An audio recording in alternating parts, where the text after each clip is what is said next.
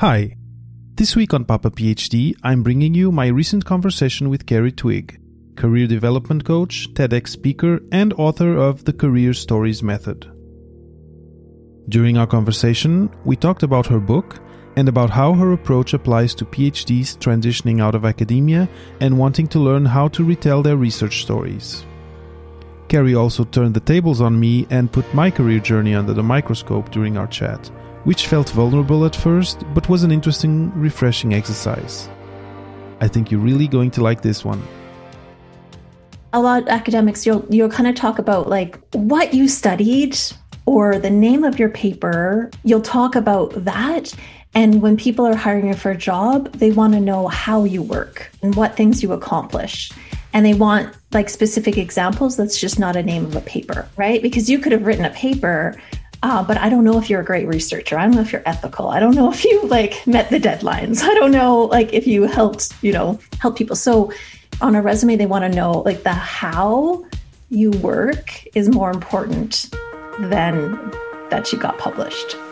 Welcome to Papa PhD with David Mendez, the podcast where we explore careers and life after grad school with guests who have walked the road less traveled and have unique stories to tell about how they made their place in a world of constantly evolving rules. Get ready to go off the beaten path and hop on for an exciting new episode of Papa PhD.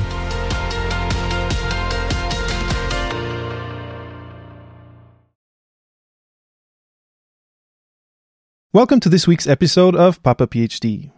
This week with me, I have Kerri Twigg.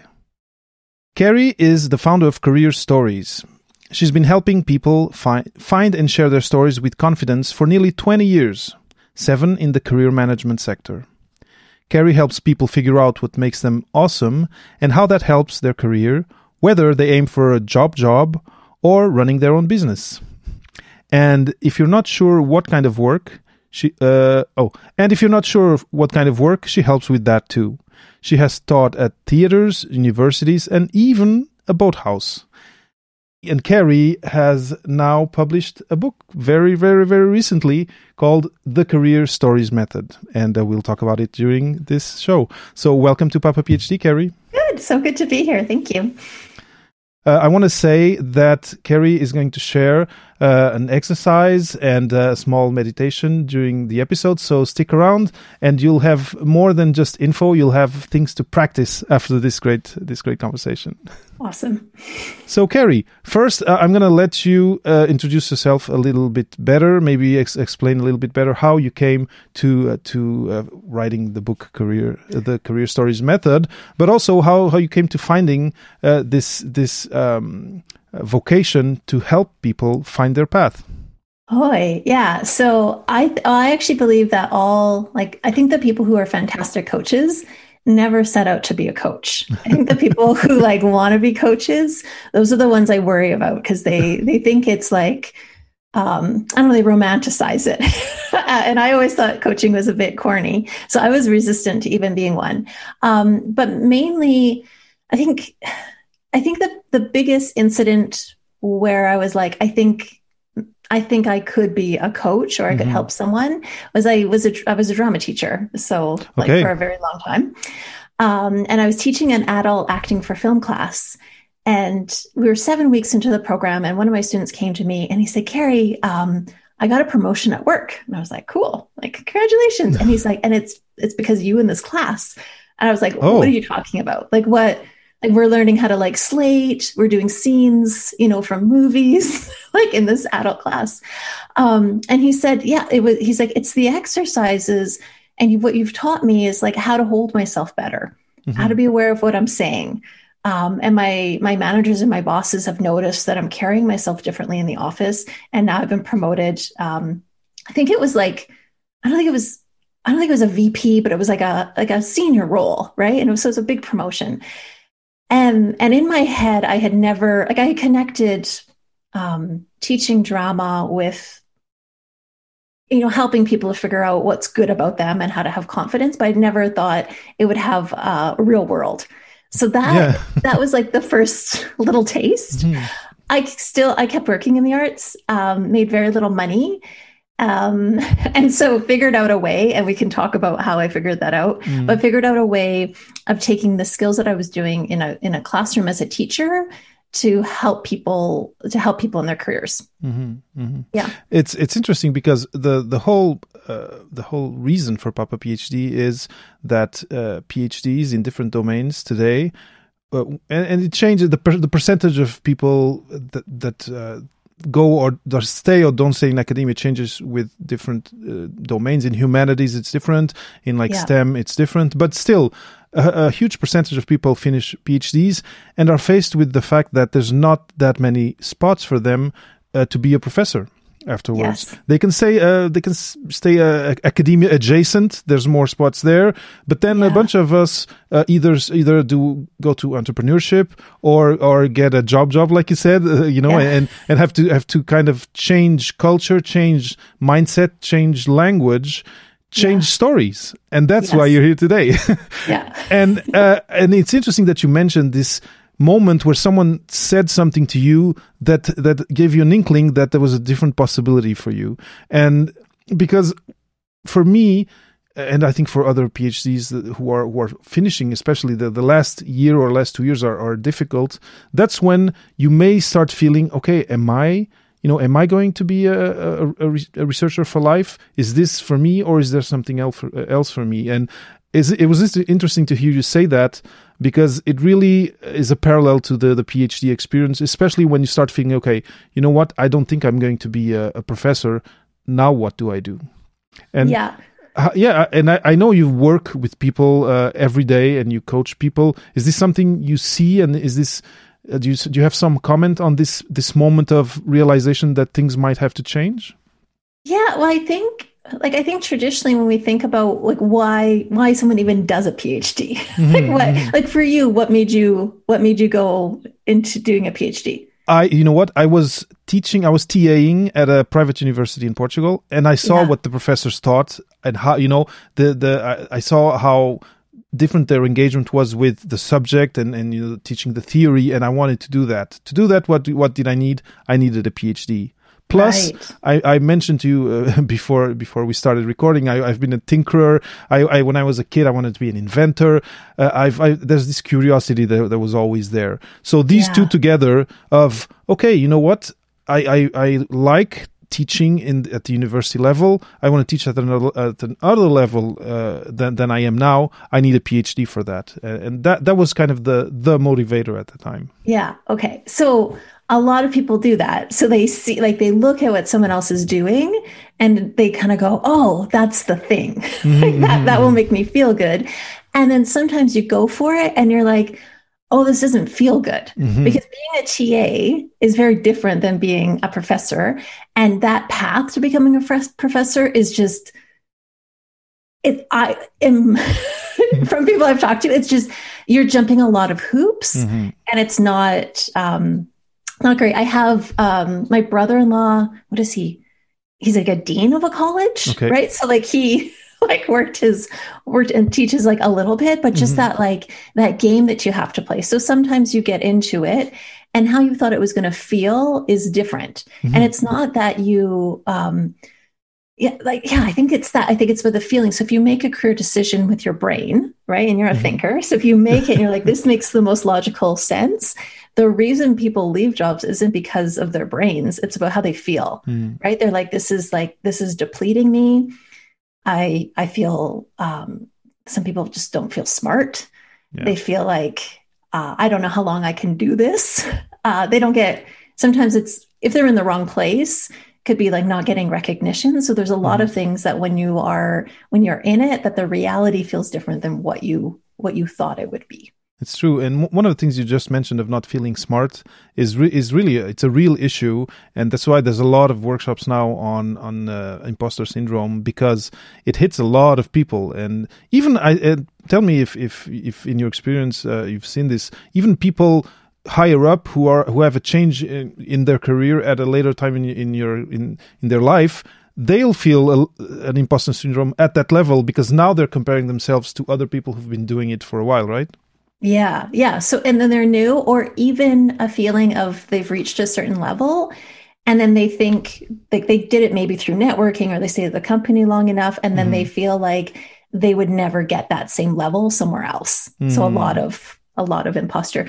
And if you got promoted, because of something that you didn't like doing, then imposter syndrome is even stronger, right? Because you're like, I've been faking it to get this far, and I don't like it. What happens when I stop faking it? Will I get anything? Yeah, and what happens a lot when you get into grad school is, people are different. People. I've been talking a lot about neurodiversity, and you see a lot of people who get to graduate school, including you, are people who are thinkers, like you were saying, but people don't think alike. So what happens a lot is you see someone at the bench beside you who's publishing like crazy in another lab, and your project is not working and you're not publishing. So I must not belong here. That's probably it. There was a mistake. Yes. Someone just didn't read my CV right, and they accepted me into the program, because clearly I can't be like Joe there, right? Yeah. That's a big issue. Yeah. It's a hard one. I remember like when I was doing my master's, I remember we did like a residency, and we all had to do different presentations. And I remember sitting there and just feeling like everyone knew the material way better than I did. Like they were quoting and had research and examples. And I was like, oh man, I teach completely by experience and gut. Like I'm not teaching like them. But they did this really cool exercise in residency. So at the beginning of the week, everyone got an envelope with little cards in it. And the card had the names of all the students in it. So you had an envelope full of cards with people's names. And when somebody our objective was throughout the week, we would watch the other students. And when they did something that we thought was significant, that we liked, whether it was, through the work or a casual conversation, we were to write that compliment on the card. So at the end of the week, we got this envelope full of compliments about what other people appreciated about us. And I had this one, and I wish I had it because I'd show you. But she wrote, Kerri, I don't know if you know this, but people stop when you talk. When you talk, you command the room, and it's like nothing else exists. And I was like, oh, wow. And a lot of the compliments were about, you have something that people pay attention to, you have presence. And I was like, oh, well, that's what's going to make me a better educator, because I can actually, engage and hold. And you're often blind to these things yourself, right? That's what's so unfair. Yeah. You're having this imposter syndrome because you compare, but the other people are like, oh my God, she's so much better than me at this. It's crazy. It's a great exercise. I really love it. Yeah. And I also loved that it wasn't like, sometimes you do those like round circles where you have to like compliment each other, and those just feel like fake. So this gave you a whole week with somebody, right? So you could add a bunch of notes. And I don't like, there's that exercise that's classic in career coaching that I hate, which is like, go ask 3 people, like what they think your skills are. I hate that exercise because I think when you ask them and you work with them or you go to school with them, they're going to write down the thing that they like and how they benefit. But writing it from like looking for their awesome had a different vibe. And I've held on to it. And I don't even know when I graduated, like 10 years ago. And like, I still hold it as like, this is a beautiful thing. Yeah, and it's not forced. People have the time, and it's written, so there's no awkwardness. I love it, and I've done what you said of giving sheets to a couple of colleagues. I've done it. It's the value of it is not that much. A better exercise if you're not sure. Like if you're like, Kerri, that's great. You had people who did this. A better exercise is to ask people, do you remember a time when you worked on a project with me, or we were doing something together and I looked really happy, or you felt like I was in my zone? Because they'll notice that, and that's what you want to know. Like, where am I in my zone? Yeah. Yeah, because and then they'll have to go to their memory instead of just, okay, what are good things that I can say about David is, oh, let me think. Oh yeah, when he presented, it's really, yeah, I really like it. I'm taking notes. So now, okay, so, the career stories method, it just came out. It's like almost hot out of the presses. And yeah, and the big difficulty, and even sometimes psychological difficulty of PhDs when they figure out, when they have this inkling of, okay, I'm going to have to look at what's out there. And sometimes it's after their defense. So because some of these programs are so intense that people don't get or don't think they have time during their PhD to start doing these exercises. And we're going to do some exercises later. But one of the hard things, and I kind of said this before the recording, but it's like you're writing this book of, and I'm going to use that David is going to become a scientist and a researcher and have a lab. And you start getting to the end of the PhD and say, okay, this book that I thought there was going to be 3 volumes, now I have to stop.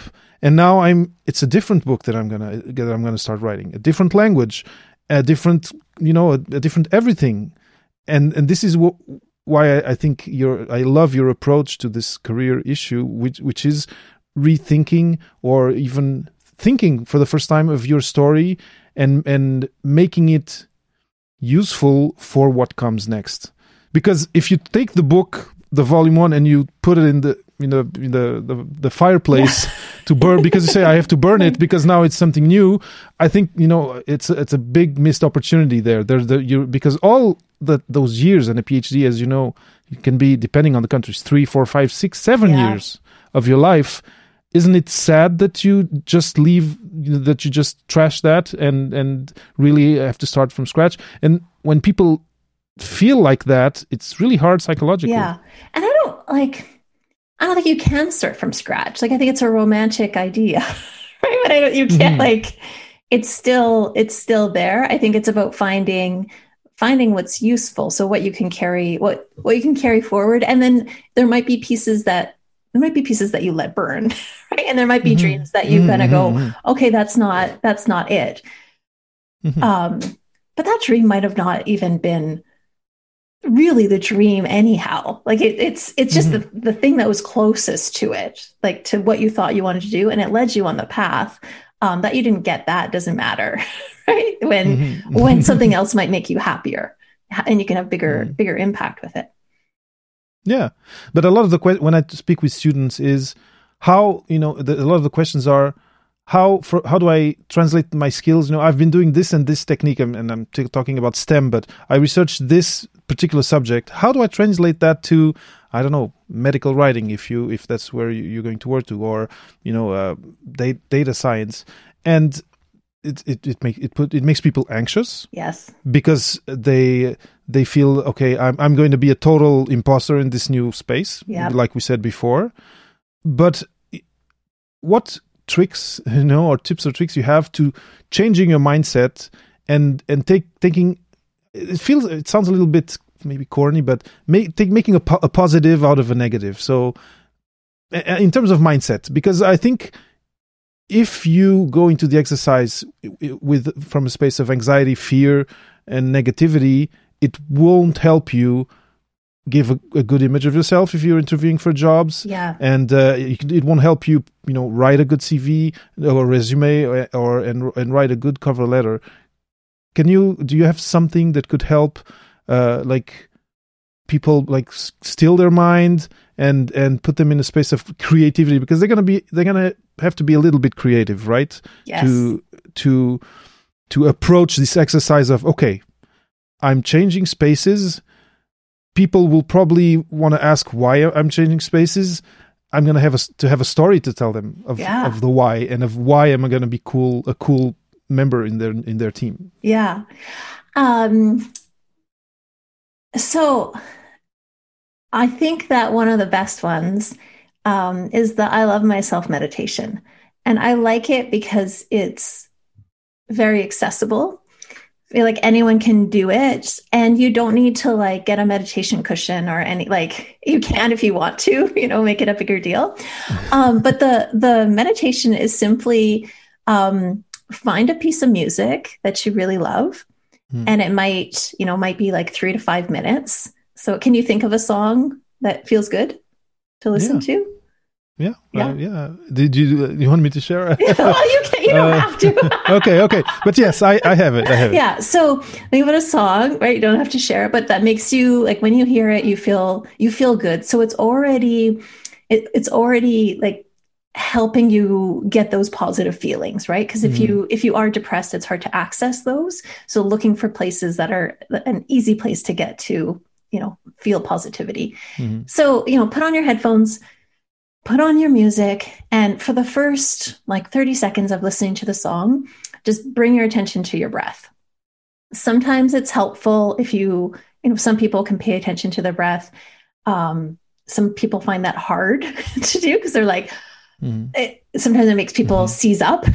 They immediately are like, and so it can be helpful. And, sit on your couch. You can put your hand on your belly. You can put another hand on your chest, right? And then just like feel the in-breath and the out-breath as you're listening to your music, right? So you're listening to that. And then next stage is that every time you inhale, you're going to say to yourself, I love myself. And every exhale, all the weird feelings you have from, like, you're just like, this is stupid. I feel like an idiot. This is a dumb exercise. Just let that go with the exhales. And every inhale, I love myself, for the duration of the song.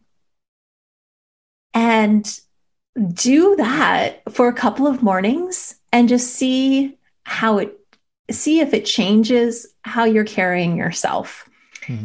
For me, doing that, because we say so many negative things, it meant that every day, at least I was saying something positive. It was a really like easy way to dip in. I could do it and like have a life. So I could like drink tea and still do it. So and it didn't have all those obstacles of sometimes starting like a more formal practice. But that's one way of just starting to like change the story that you're telling yourself, which is just like, I love myself. If you want to up it, if you're like, I think I need more self-love, every time you walk through a doorway, tell yourself, like, don't say it out loud. Every time you walk through a doorway, just like, I love myself. And at first it may feel really like corny and not great, but eventually you're going to be like, actually, yeah, I can give love to myself. And I think that that's a great place to start from, because if you don't love yourself, I don't know how you can go for your dreams or feel like you're worthy of better work. I don't know how you can convince other people that you are worth having around if you're always coming from a place of like, I'm a stupid loser. But if you can come from like, I love myself and I can do great things, even though it looks differently than my plan, at least you're being gentle. Right. And you don't need any more criticism during this time. It's true. It's a very simple one. So I think people should take note of it, because it's like 2-3 minutes, right? It's the length of the song. So it's super easy. Yeah. And the breathing, it's true that it's pacifying. And this thing of loving yourself in graduate school, you can easily fall into this trap of comparing with others. Yeah. But I think I've had enough interviews on Papa PhD that the listeners know now that a lot of PhDs are doing different things, exciting things in different domains. And so also talking with someone who has followed this path that you're now looking into, that has done it, and that's someone who either you, maybe not that you admire, but that you feel that it's accessible to you. Now it's easy to, even on LinkedIn, just reach out to someone.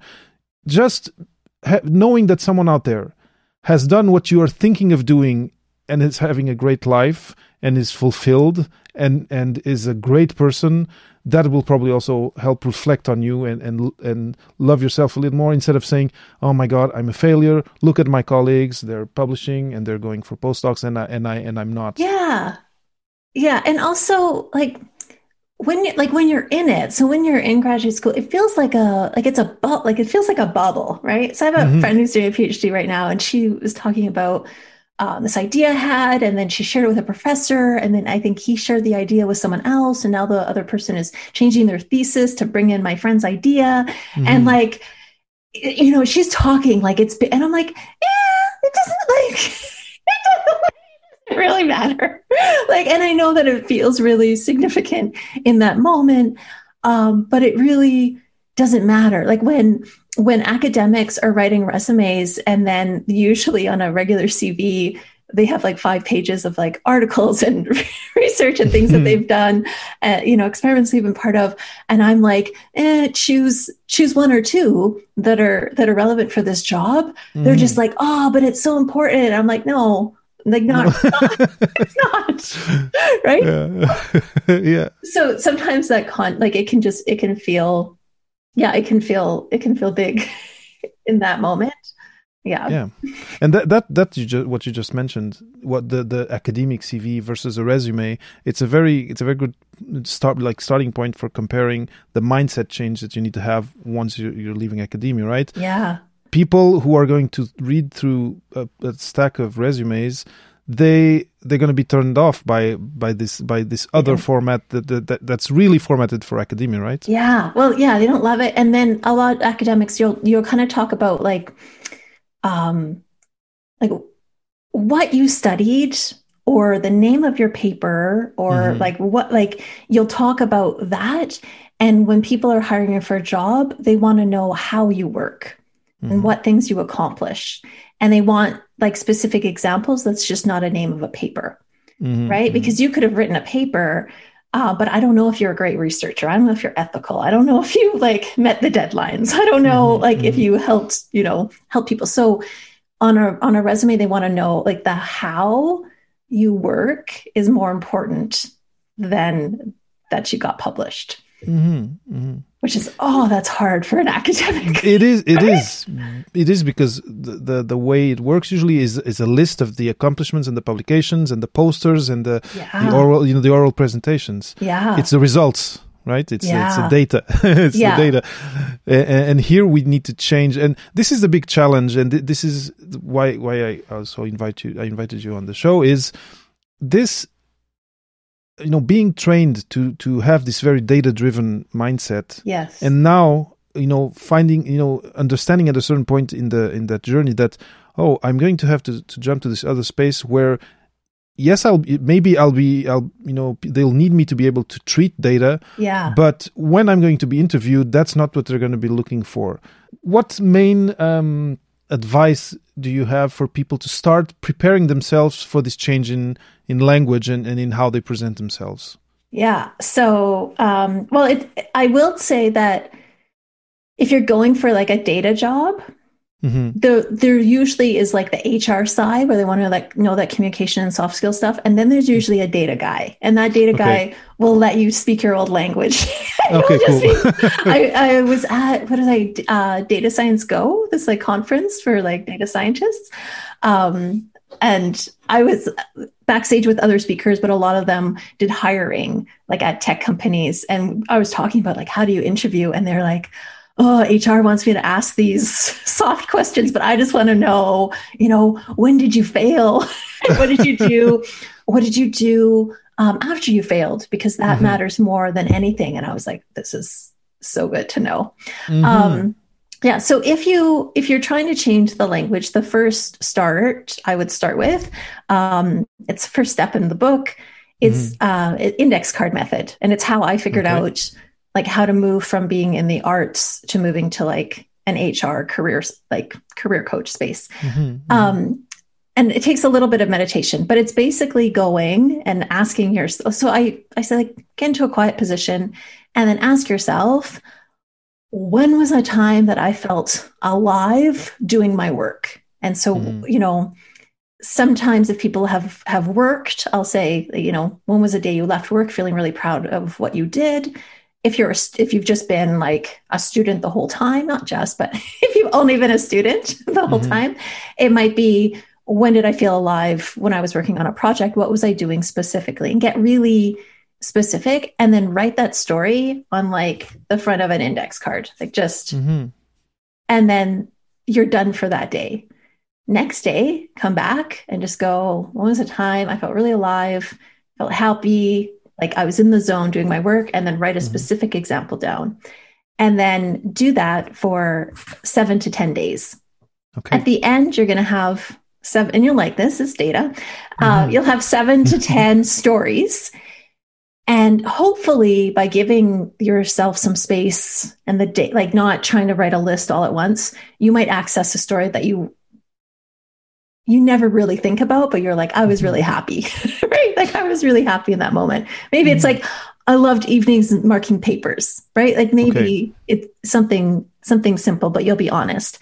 And then after 7 to 10 days, look at the story and then go, what skill or strength did I use? And write those on the back of the card, right? So for each story, write out the skill and strength. Before going on and digging a little deeper into this index card exercise, I just wanted to thank you for being a listener of the show. My goal with these conversations is to provide you with at least one take-home message, one actionable item you can apply in your personal and professional development. And I really believe you'll have more than one in this episode. I also want to bring you value by making improvements to the show. For example, for you who are a new listener, I've just curated themed collections of episodes I call starter packs to allow you to catch up on all the conversations and easily find the ones that interest you. You can find them by visiting papaphd.com/start. And I have big plans for the podcast in 2021, like improving the accessibility of each interview by having someone prepare and upload clean transcripts, or being able to better thank guests for their generosity and time coming on the show. Bringing Papa PhD to you every week in the current format is a lot of hard work. So to help keep the project afloat, I've set up a new way for you to support the show: a Patreon. To be clear, you don't have to be a patron to listen to Papa PhD. It's free and it will always be. And you have my profound appreciation for tuning in each week and for talking about the show with your friends. But for you who want to help me maintain the quality of the show and potentially bring to life some of the cool ideas I have for it, you now have a simple way to do so. Just go to papaphd.com/Patreon and choose your tier, or create your own. Again, thank you for being a listener. Now, let's get back to my conversation with Kerri Twigg. So I have a question for you, because I had a PhD where things went wrong a lot for a long time. Yeah. And if you had asked me that question, even if you asked me today to go back to that, to travel back to that time, I might have a hard time finding this moment where I was alive. But I have a question for you. What if the story is I took part in this outreach thing at schools that I felt really alive at that time? Does that count? Write it or down. I was part of this. We had this group trying to look at the biotech stock market, and it was really cool and engaging. I mean, does that count too? So it doesn't. So if you find that in the what you've been studying and the traditional work of what you're doing or what you're like writing your papers on, if that doesn't, you don't have any examples, but it comes from elsewhere, man, then you're just confirming for yourself you're on the right track. Like that you should be rethinking your trajectory, right? Like you should be, because none of the joy is actually coming from like doing the thing. So it can come elsewhere. It could also come from maybe like very, very early on in your career. And it may not be, and right now we're not trying to think of like resume stories or strategic. We're just trying to get in touch with, hey, what's the thing that actually makes me happy when I'm doing it? So can you think of a specific example? I can think of actually results, like finding that some hypotheses that we had posed, that it was that it happened once we did the experiment. That I can think of some of those. Then taking part of the Brain Awareness Week and going to schools for sure was a highlight. Do you want to tell me one kind of in more detail? Choose one. In more detail. Yeah. Oh my gosh, I want to. I don't want to go back to the data, but I haven't looked at the thesis for a while. But it was doing these slices of olfactory epithelium of the mouse, and finding that in this mutant, the number of cells that we expected to be reduced because that was the expected phenotype. Yeah. As we had predicted, that yes, there was a reduction and it was statistically significant. That was a big moment internally for me. Yeah. So was the moment, like, did you find the joy in like setting up that test or setting up the experiment? I don't know the right words, but like setting it up, right? So setting it up, was the joy in the setting it up, was it in the testing, or was it in getting the results and having something confirmed? It was getting the results and confirmation that, my thinking was right, and that it was more in the confirmation of, because a lot of this, you have to do a lot of steps where everything's invisible, and then at the end you go to the microscope, you turn on the fluorescence, and that's the moment when you see whether it worked or not, after all the treatment and all the stuff that you did, right? Yeah. So when you are doing it, do you feel like do you feel that just getting the result, like having an idea, but if you weren't the person doing it, when you turn like, you're like, I think this is it, someone else did all the this stuff that you're like the middle stuff that you can see, and then got the result, would you still get that same feeling, or was it the being involved?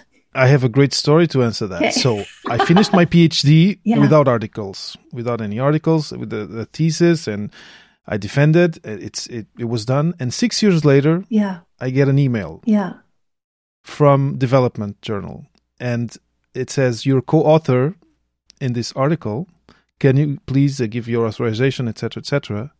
And I was like, emotional shock. And I keep reading, and it's the follow-up from my PhD. Okay. 6 years later, and I cried. It was an emotional moment, and I called my boss, and it was very emotional. Yeah. And so I think you have your answer. I have other students came after me, worked on that. My name is now there on the paper, but I still had some. Now the word is escaping me, but it was comforting to see. Man, after all, I was on the right track. Yeah. Okay. I wasn't, because the thing with this thing of PhDs, you work so hard at it that if you, for someone who's very intent on staying in academia, not staying can be a kind of a life failure, Yeah. And so even though it was 6 years later, I had done medical writing, I was now doing translation in the biomedical domain. It was very emotional to me. So I think that answers your question, right? I love it. Cool. Yeah. So what skills or strengths do you see in that story? So if that was written on the front of an index card, what skills or strengths would we be writing? What do you see? I'll tell you what I see, but what do you see in that really loving confirmation that you're right? So I must say, this is the first reverse interview that I have. The first what? Reverse interview. Oh, yeah. I am not. But people learn more, because I can say write up the stories, but the art in it, because writing up the story is one thing. Digging deeper and getting ultra specific is where the magic will happen. So we're teaching people. But what skills do you feel like, or strengths in that? In that experience of receiving the information, that news and doing that. First, I was really, and I'm not sure I'm going to be able to answer. I'm not finding a real good answer to what you're asking, but I was really happy for the person who was publishing. I was happy also for my lab for publishing the article. That was the first thing, kind of a gratitude or a warm feeling towards them in that moment. Yeah. It's not. I know it's not a skill. I know it's not what you asked me, but it was kind of confirmation of my intellectual abilities in a way. So yeah. It's difficult. Wow, I'm stumped to answering your question. And yeah. So what I see is, so what's cool about this is that it's kind of an abnormal story in that it's really about you love the result. Whereas often I'll ask people and they're like, oh no, it was the sleepless nights that I getting pizza with my friends, and then the result came. They love the collaboration, but you really love the recognition and feedback. And I know, because you mentioned that your other story was about this outreach. I bet you that outreach will highlight different skills, which is why we want to use 7 and dig into them. But for this one, I would just be like noticing that you love like having high status or having recognition is important. And that any job that you go into, you want to make sure that you get to have that. Any job where you don't get to see the results, you're not going to be happy with. So it's a good, like, just to like, you need to have it, right? I think it also shows like the depth, like that you need to have depth in your work. That you're not interested in like surface level, like this is a cute theory, but like your work needs to be significant and needs to like, you have that. And I would also want to just be like, I want to say it's follow through, right? So that you can have an idea and you take it the whole way. So that's what I'm writing down as skills. So to come back to the exercise, so for every story, you look at that, like, dig in. What was the specific moment? Like it was that. Okay. And then, what skills or strengths is that connected to? And then write down as many as you can. If you do that for 7 stories, you're going to have all these cards, or you're going to have all these cards with lists of skills and strengths. Look at those and go, which 3 or 4 pop up the most? So if you notice, like maybe this one story, it's the only one you have that's related to these skills, but your rest of their stories are about like deep research or collaboration or, testing. Then you go, oh, this is just a supporter thing that's important, but the other ones is what I want to lead with. That becomes your new career brand. Okay. Right. So that you're like, I'm really happy at work when I'm doing this, or the way I contribute the best to the world is this skill, and this skill.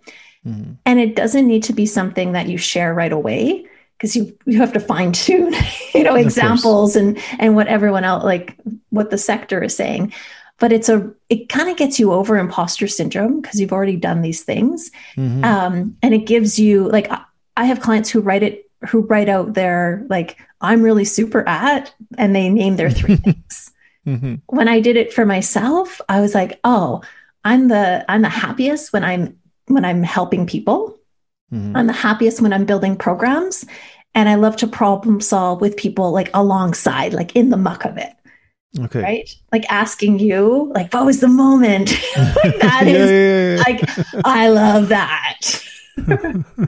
Right? You thrive in that space. Okay. Yeah. Right. Like, let's get down to like the real deep. So that is a way of figuring out, how you're going to contribute, so that like, no matter what job I had, and I've had jobs where I was a drama teacher. I've also been like an accounting assistant. I've also been a program manager and a policy analyst. Like all those jobs had different titles, different sectors, from like arts to HR to government.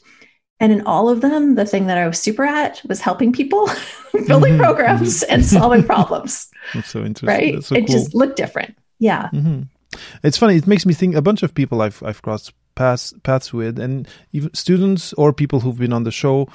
They tell this story of, everyone came to me to edit their papers. Yes. And I loved that. And guess what? Now they're in science communication or in medical writing. So I totally see where this is going with the cards. And it's a really interesting way to go at it. So once you have these, I'm good at, or I'm super at this. Yes. It's kind of your superpowers, right? That you kind of have, that exists. Yes. And that you didn't know before existed. Yeah. Because they're hidden in the whole in the details of everything, of the whole story. Yeah. Okay. And you might before have said, I'm a data scientist. Well, that doesn't matter. Nobody knows what that is. Even like data scientists don't know, right? Because it's so new. It's such a new thing, right? So you can't lead with like, I'm doing a PhD in like, whatever, because people don't really understand. But if you can just be like, oh, I'm super at helping people, solve problems through testing, like, and I'm doing a PhD in this, that at least people know, like have some idea about how you do it and what your strengths are. And they have something they can ask you questions about. right? No, that's super cool. And your book is very well structured, and there's steps to follow. Yeah. But let's keep on talking about this, and because now I'm thinking of things I've heard, stories I've heard from people who've been in interviews, Yeah. and who've been asked, and different people. Yeah. But this question. But you're a PhD.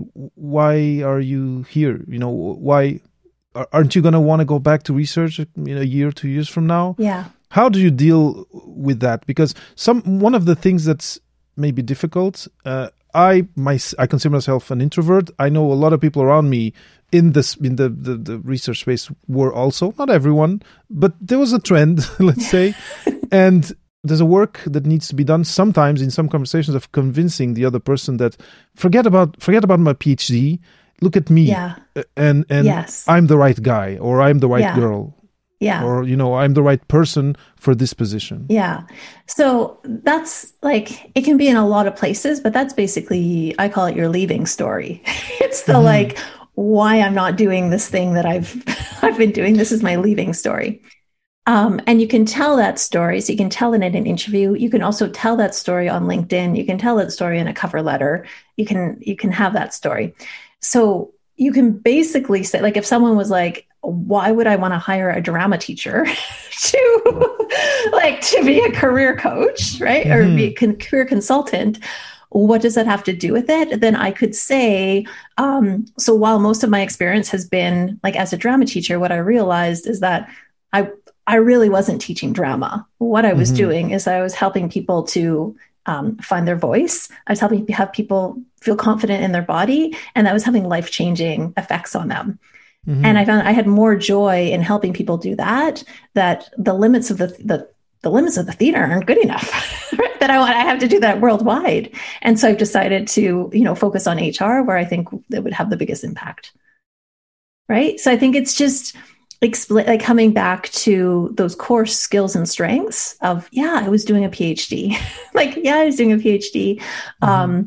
And, I loved parts of it, but I realized that it was actually when I was teaching students, or when I was going out to workplaces to share this information, and when I was coming up with learning materials to help translate some of the basics, that I loved it. And then I went, why don't I just transition to training and development, right? So you're explaining it there. So not only have these stories about the classical thing about difficult moments where you solved something, etc., but also having this story of why you're writing this new chapter and you're closing the other one. And even you can even introduce yourself that way. Like I was a PhD student studying this, but lately I've gotten really interested in the new thing. So you can even do that. Start there. And on LinkedIn, it can be the same, right? Like after spending the last 8 years, conducting research on this, I realized the thing that I loved was boom. And then, talking about your expertise in these skills that you've been modeling, you just haven't been focusing on.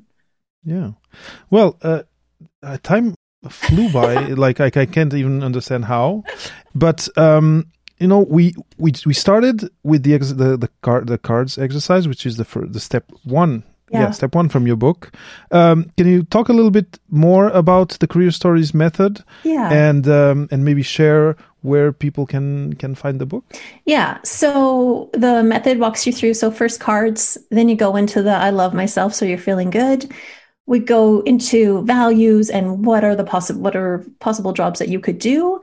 And then it brings you to a point where you can make a decision about what you should test and experiment. So it's not making a decision and then being like, this is the new thing, but let's test it first, right? Which all scientists like, because you got to feel it in your body first. Yeah. You craft your experiment. Then when you're sure about what the next thing is, then that's the time to start crafting your interview answers and your resume and all of those things. So it's, I would say if the whole process, you don't start the marketing bit till you're 80% done exploring, right? And then you can start writing the stuff. I think people start writing it so easily or so early. They start with their resume and like it's way further. Yeah. So, and then the book walks you through like how to write a resume, how to show up on LinkedIn, how to craft interview answers, all using your stories. And then okay, based on the work you did at the beginning. Yeah, right. So how do you carry those through? But also like, yeah, you're going to pick up industry keywords and you're going to find out about like ATS systems for resume scanners and like what words, because academic language is different than industry language, right? So what words do you have to stop using? Oh, that's a big one. And start using. Yeah. Like when I moved from arts to HR, I used to say, all the students I worked with were participants. They're participants and students. In HR language, they're clients. So, right, like just slight, like, so I even had a list of words that I had behind, I'm looking at the wall behind me. That's where I posted it, of words that the industry was using that I needed to make, to use, right? So the book walks you through like the exploration. How do you set up some sweet habits so you feel good as you do this? And then once you know, what's the practical of actually landing the job? Okay. Yeah. Okay.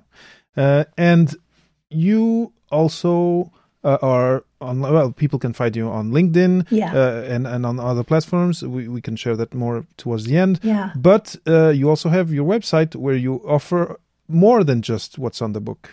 Do you want to talk a little bit about that? I'm like, it's really what the book, it's different levels, right? So some people learn well just by like reading a book and implementing. Some people are like, I need to have a little bit of interaction. So I have a membership where people can do the method alongside. And then I have coaching. So where we're doing the same exercises, but you're getting like my feedback and input, right? So if you're like, what are 10, these are my skills and my interests. What are 10 possible jobs? If you can't think of that yourself, like I can go, well, have you tried this, this, and this, right? So kind of a range. Yeah. But the book is a great place. It's a great place to start to see what you can figure out, What I love about the format of the book is that it's exercises. So again, for us, especially coming from the research side, it's fun to go through because you will really, you have spaces to write. You have it's an activity. It's activity. Yeah. It's an activity. It's activity based, and I think that improves retention and that improves how you engage with the exercise too. Yeah. I'm saying the exercise, I mean the whole book, the whole process. Yeah. Yeah. So yeah, it's a book to do. Yeah, it's funny when you sell a book, you have to try and get people to like write a review quickly, And then all these people are like, well, I stopped at page 13 to make my cards. And I'm like, well, I'm going to be doing that for 10 days. Like, just please skim through. I know in the book, I say, take your time, but can you give me 5 stars and then come back? I think this is a great system specifically for the people who are listening. Beautiful. Because it's really a question of changing stories. It is. Yeah. You are on this track, and then you're going to have to move to something different. And the fear that's out there, the anxiety comes from, but I don't know this other space. But I'm a stranger in this other space. Can I contribute to this new thing? And the answers, you'll find them within yourself, a lot of them in the book, also through the exercises. And it's retelling to yourself the story, because there's a lot of negative self-talk about, and there's people also who end up not finishing their PhD. There's a percentage, Yeah. And often that bears heavy on their shoulders for years of, I failed at this, whereas my colleagues, succeeded. Yes. And I think there's always, and tell me if you agree, but in life, there's always possibility of looking back and taking lessons from the past and kind of burning any negativity in the bonfire of of oblivion and starting something new with the good stuff that you took from there. Absolutely. Yeah. Yeah. Don't let it and even if that negativity comes up, you can locate it in your body. Like you can, if you have a pang of I'm a loser, take a second and just go, wait, where do I feel that? Like, just see if you could, like, because like I know if I get a rejection email, like I feel it right in my throat. I'm like, oh, there it is. And then I'm like, hey, let's just breathe into it. So it means like bad things are going to happen. My first reaction might be like, and then I'm going to feel it. I'm going to breathe into it and then be like, is it really that bad? No, I can deal with it. Right. But, yeah. So a lot like those pangs can come up, but they don't have to dictate what you do. No. But often they do. And this comparison with others, I think, is a big factor in this. Yeah. But if you start having these routines of loving yourself and of seeing the good things and of extracting the good from from the dross of negativity, I think you can reshape your professional life and even your personal one. I don't think we need to go into that, but bad relationships with someone or some grudge, you can work that. You can do work on that and come out winning and come out growing up. Yes, I love that. Oh my God, this got a bit deep. I'm sorry. It's your Kerri. Death. It's your need for death. Well, anyway, I could comment and relationships with supervisors. It could be relationships with your parents. There's so many things in life that can fester. But I think, and you're talking about breathing and focusing on breathing and thinking of where these pains are. Anyway, I think we could do a whole other show just on that. Kerri, if people want to find you, want to reach out to you, want to ask you a question because they have a burning question after listening to you on this show, how and where can they find you?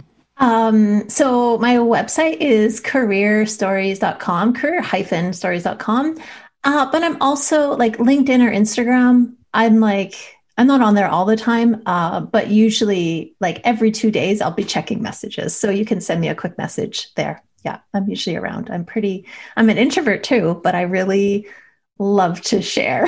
So I'm around. Yeah. And anyway, this thing, anyway, I'm going to have a last question for you, and it's related to this COVID pandemic thing. But I think a lot of us who are introverts may have had an advantage of being introverts at this time, because the extroverts are probably burning with desire to go out and socialize, and us we double down into maybe increasing our presence online, etc.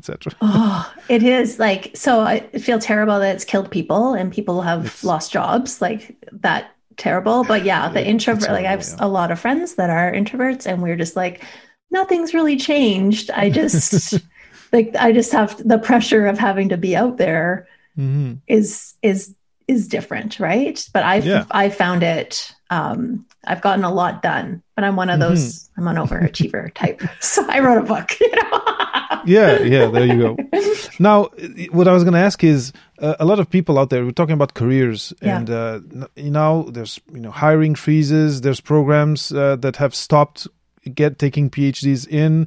People are maybe a little more stressed than usual now. Am I going to get a job? Am I going to be able to come out of this? I'm graduating. What's happening next? Do you have some word or words of advice to or something they can do? They can focus on right now that will help them whenever this subsides to resume their career development or career exploration activities. Yeah, because now it's hard. It's difficult. I think the biggest barrier I see students doing is thinking that they have to be done their school before they connect with people in the industry, and that's wrong. So just and you're gonna have a better chance of actually speaking with people who have jobs, who are decision makers. If they have a job right now available, you don't want it because you're in school. But you could start to nurture those relationships, right? And introduce yourself and start sharing content about, your topic or about projects and what your role was, starting to share, demonstrate the story so that when you're ready, you have people who have you on a waiting list that they can't wait to hire you instead of just meeting you when you're done. So you can share, and not you don't have to share every day, but even if you thought once a week, thinking about your 3 skills. How could I demonstrate one of these 3 skills in a post, in a comment? Like, it doesn't need to be creating fresh, but in a comment. How could I be, or in like an introduction to some kind of a networking? And if every week you model those, because you don't want them to just know one skill, right? So if you're about depth I don't know what your other skills are, but I'm going to say like depth collaboration and creativity, then you want to have a post that shows depth. So you tell a story about deep research, or here's a new article that's really cool. Share that with a couple thoughts. The next day, be like, something I do to stay creative is this personal habit. Share a post on that. And it's collaboration. Maybe someone talks about a collaboration story and you write a comment. So those 3 actions, you're already modeling your 3 skills. So people know how you work and what you're good at, even before you're out there. Right? And plus, you're not doing it at a moment where you're like, and I'm looking for a job now. Exactly. Right? Yeah. So they won't have that feeling of, oh, this person wants something from me at this point. Yeah. But you want them to know you. And I'm way more generous. Like when a student is like, I'm studying career coaching and want to connect with you. I'm just like, oh, they're just starting out. Then a coach is like, I just launched my business. Like, and and I want to know you. And can we talk about how you built a business? I'm like, nah, like for the student, like it has a different energy to it. Right. Yeah. So, yeah. And again, and I repeat this all the time on the show, people on LinkedIn are so willing to help and to talk with you. So don't miss that opportunity. Yeah. And Twitter too. If your people aren't, it's true. Like if they're not on LinkedIn, go check on Twitter, because you'll probably find more like you find a lot of PhDs there, but though, like, people are sharing resources and ideas all the time. So if they're not the academic on Twitter is very rich. Yeah. If they're not on one platform, or you're not getting any traction in one, don't be afraid to go look. It's great advice. We're all in front of our computers these days, so I follow Kerri's advice, and it's simple, and you'll see results with time. Yeah. And don't go in expecting the results, but you'll see it's something positive is going to come from it. Yes, absolutely. Kerri, I wish we had more time. This was great. I had this first experience of being interviewed in my interview, which was awesome. I think there's a cool the cards exercise is an important one, and is a fundamental one for the whole this whole career exploration thing. Thank you for having shared it. There's always also this moment of meditation, which also can help a lot of people. Thank you so much for having been so generous to come here, and I'm gonna keep following you, probably on LinkedIn, and I'm gonna see if I'm able to go through the book. There you go. Yeah, beautiful. Thanks for having me. It's been good. And now it's that time when I offer you new sciencey podcasts to discover. Today you will hear the trailers for the Petri Dish podcast and for Curiosity Cake. Roll the tape. Ich bin ein Science! Cannabinoids, Genetics, coronavirus, dogs! This is Petri Dish. Science! We're a science podcast exploring complex subjects with clarity and evil humor. Join the scientific revolution. Join Petri Dish, dropping every Monday on anchor.fm/Petri Dish. I was always one of those curious kids. I had the chemistry set, a microscope, a telescope. I would take my toys apart to see how they worked. And now that I'm a grown-up, I still have that huge sense of curiosity. If you too are an adult who was a curious kid, then Curiosity Cake is made for you. I'm your host, Lee Delaney. Join me as I talk to the best minds from academia and elsewhere to bring you accessible and engaging conversations across a wide range of topics with no prior knowledge required. I'll be asking questions such as, can nuclear fusion become a viable source of sustainable clean energy? Is it possible to create careers that fit our interests and personalities? And how can we know how to eat well with so much conflicting nutrition information? You can enjoy a slice of Curiosity Cake by subscribing on your favourite podcast app or via the website curiositycake.co.uk. All you need is a cup of tea and a fork. And that's it for this episode of Papa PhD. Thanks for tuning in. Happy sharing, and see you next week.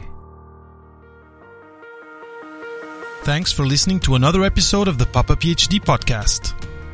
Head over to papaphd.com for show notes and for more food for thought about non-academic postgrad careers. I'll always be happy to share inspiring stories, new ideas, and useful resources here on the podcast. So make sure you subscribe on iTunes or wherever you get your podcasts to always keep up with the discussion and to hear from our latest guests.